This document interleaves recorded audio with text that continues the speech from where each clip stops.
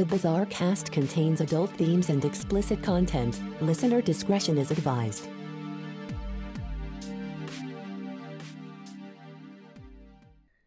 Yes, it is I. I have come back from the past into the future. That means it's been a long time. Yes, I am back, guys. Welcome back to The Bizarre. Today I wanted to chat a little bit about Terminator Dark Fate. Yes, I have come back. I have been stirred from my slumber. I feel like I finally have something to talk about after this little break. I will fill you in on what I've been up to in a little while. It's nearly the 3rd anniversary for the podcast, so I might save a few of the stories of the last year down under for such a time. But today, yes, I want to chat about Terminator Dark Fate. I went to see it last week and I had a really good time. There's going to be some heavy spoilers ahead for the movie, but I guess you could guess it's about a killer robot called a Terminator comes from the future back to the present and tries to kill the protagonist, and Arnie will probably show up for good measure. So there's not really much spoilers. There's a few extra beats to the whole movie, which I'll get into shortly.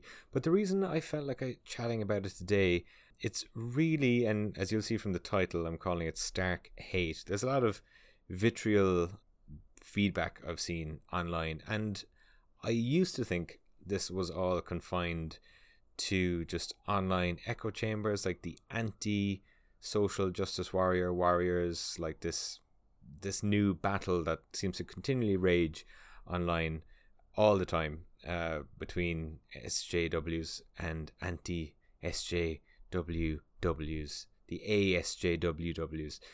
So it's all a bit crazy, but it kind of crept in. I've been chatting with people in real life about the movie, and I'm kind of getting the same thing. People are a little bit pissed off about this movie, thinking that there's political themes and ideologies and agendas slipping into the movie, and that was certainly true with some of the marketing that was coming out. There was definitely some backlash to it, but you know, these guys got to sell movies.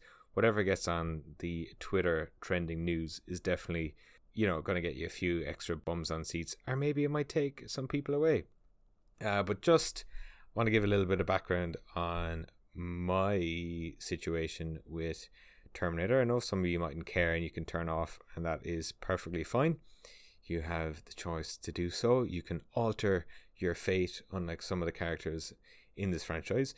You know, this movie, it's 35 years old, the original, as of this month, so it is kind of not really a milestone, but you know, 35 is a long time. It's older than I am.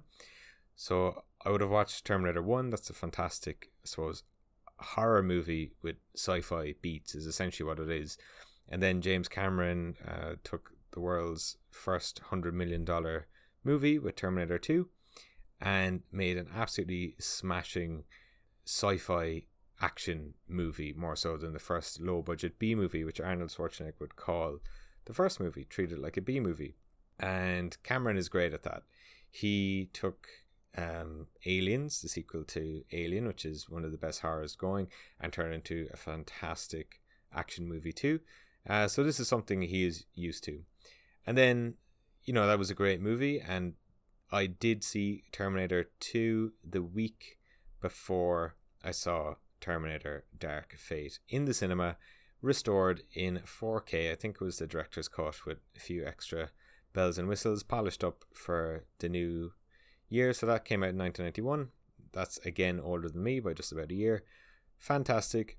All practical effects. Looks fantastic because it's real, it's on screen, is what you're seeing.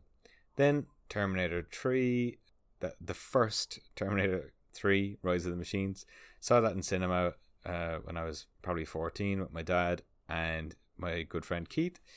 And this was one of the first times that you know movies are bad. And when you're 14, these movies should be fantastic. This was a bad movie, so to speak. And then I saw Salvation, which was a little bit different. I enjoy that one compared to some people online. Then I saw Genesis, and you know, by the 5th time, you're like, yeah, whatever. It's the same movie. So from that point, we kind of knew what Terminator Dark Fate was going to be. I did want to sort of use this episode as a rebuttal to a video I watched online, and put in some clips and sort of read through it, the different points. But you know what? I felt that would be giving airtime to someone who doesn't deserve it, in my point of view. But I will sort of use some of the points that he was making and throw it back to you, the listener, mainly because the setup for it would take way too long to edit, and it's already been over 3 months since the last time I recorded. So just to get on with the show, really just to break it down, people are having an issue that there are women in this movie in the central roles, and it kind of makes no sense. They're sort of saying, for those of you now, this is going to head into the spoiler territories of what actually happens. Canonically now, this is the probably fourth Terminator 3. So you had Terminator, the TV show, the Sarah Connor Chronicles. That was a direct continuation of 2. Then you had 3, which was a direct continuation. Then Genesis was supposed to wipe that out. And now Genesis was wiped out again by Dark Fate. So there's actually 4 Terminator 3s now. And this is by far my favourite one. But the issues people are having is this character, Grace, being, way too masculine and undermining like feminine qualities. And basically just a case of she's a super soldier from the future. It could be an augmented octopus who's super intelligent. There is just absolutely no need for the backlash of this character, Grace, because, you had the TX in Terminator 3, which was played by a woman. No one was complaining at that stage. Just now that the main characters are all women, people seem to have the issue.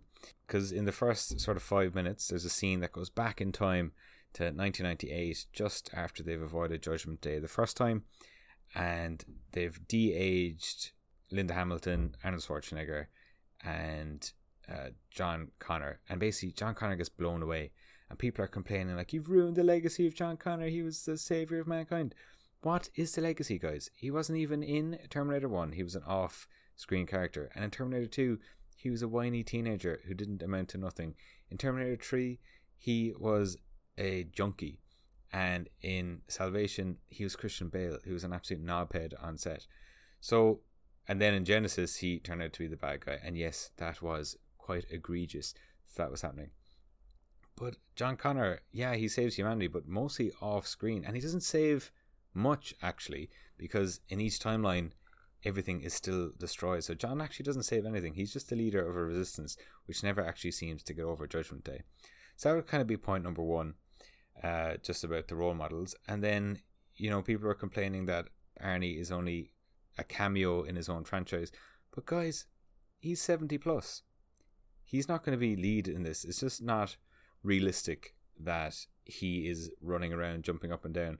Now, they did do a smart thing, and it was quite funny if you did see it. He plays the Terminator that killed John Connor, and he's in the future, like, so he's aged, and that, they show that the skin ages normally, but he's like started a family, has a stepson, and there's some of the best scenes because he has like a drapery business, makes curtains, and he's hilarious and does it really well. More to that then, people commenting on like the main character is a Mexican illegal immigrant, Danny, but the movie's actually set half in Mexico, so I don't see how she's an illegal immigrant. Some of the themes of that they have to cross into America, it's not really beating you over the head, it's just part of the tropes. The new Rev 9 Terminator is quite interesting as well. Spoiler warning again, Skynet is no more. It's this new thing, and it's called it's coming from Legion, so Legion is there to kill everyone. Just I feel overall the characters were quite entertaining, quite good. Linda Hamilton was very believable as an old badass. Basically, it's now that turned out that she's been hunting Terminators that seem to come back every 2 years or so, and that's a very interesting take, that there's constantly Terminators coming back from all different alternate timelines. Now, whatever timeline's canon is now all thrown out the window, because basically, since I said there's been 4 Terminator 3s, anything can happen. So I don't really want to make this too long because I could rant and rave, and without the sort of necessary context of the clips, it sounds like I'm just rambling away to myself. But if you have seen the movie, I suppose Tim Miller was right. He said people would be scared, misogynists would be scared of these women, because I have seen the hate. People are scared of these women. People are saying Dani was not a believable leader and that she was beating up all these guys in the future. She wasn't. She talked them down. She used rhetoric. She was shown to be a matriarch in her own family, looking after the brother and the dad, showed to be like a sort of a natural leader. Just interesting to actually not have a man front and center, and that a man has to be a savior. This particular guy was also just complaining that, you know, women need to basically be in the kitchen and raise children. Tell that to the Kurds, who are fighting basically ISIS all the time. They're mostly women, fearsome fighters. Warfare has changed over the last 1,000 years. Women don't need to be back in the villages protecting children. They can also fight now because they have guns. It's not about raw power. And single women, they're doing better off than men in terms of well-being. They're a lot happier. The tides are changing. The older generation, especially in the Western world, younger people are opting out not to have families. So it is actually different to see maybe strong female characters coming through. And, you know, half the population is women. They want to maybe have a role model to aspire to. And yes, sometimes the material isn't exactly the greatest, but it's great to see a change because, you know, why does a woman have to be a mother on screen? Why is a man never a father? He's never has to live up to being a father compared to how much woman has to be a mother on screen. But all this was just supplement after I've seen it. It was just an enjoyable action movie. I think people would enjoy it if it's Terminator. Yes, it is more of the same. I don't know what anyone else is expecting. It's just a fun movie, and I don't really know what more I have to say without rambling into oblivion. It is just me, myself, and I. But I think the themes in this of you can change the future yourself, because the whole thing of why does Dani have to be a womb just for a savior?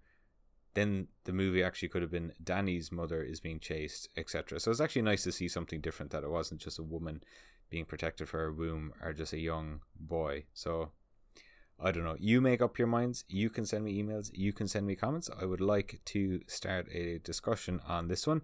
I will be a little bit more regular with the shows. I've got a little bit of fire back now, just coming up after 10 minutes, just flexing the old podcast muscles again.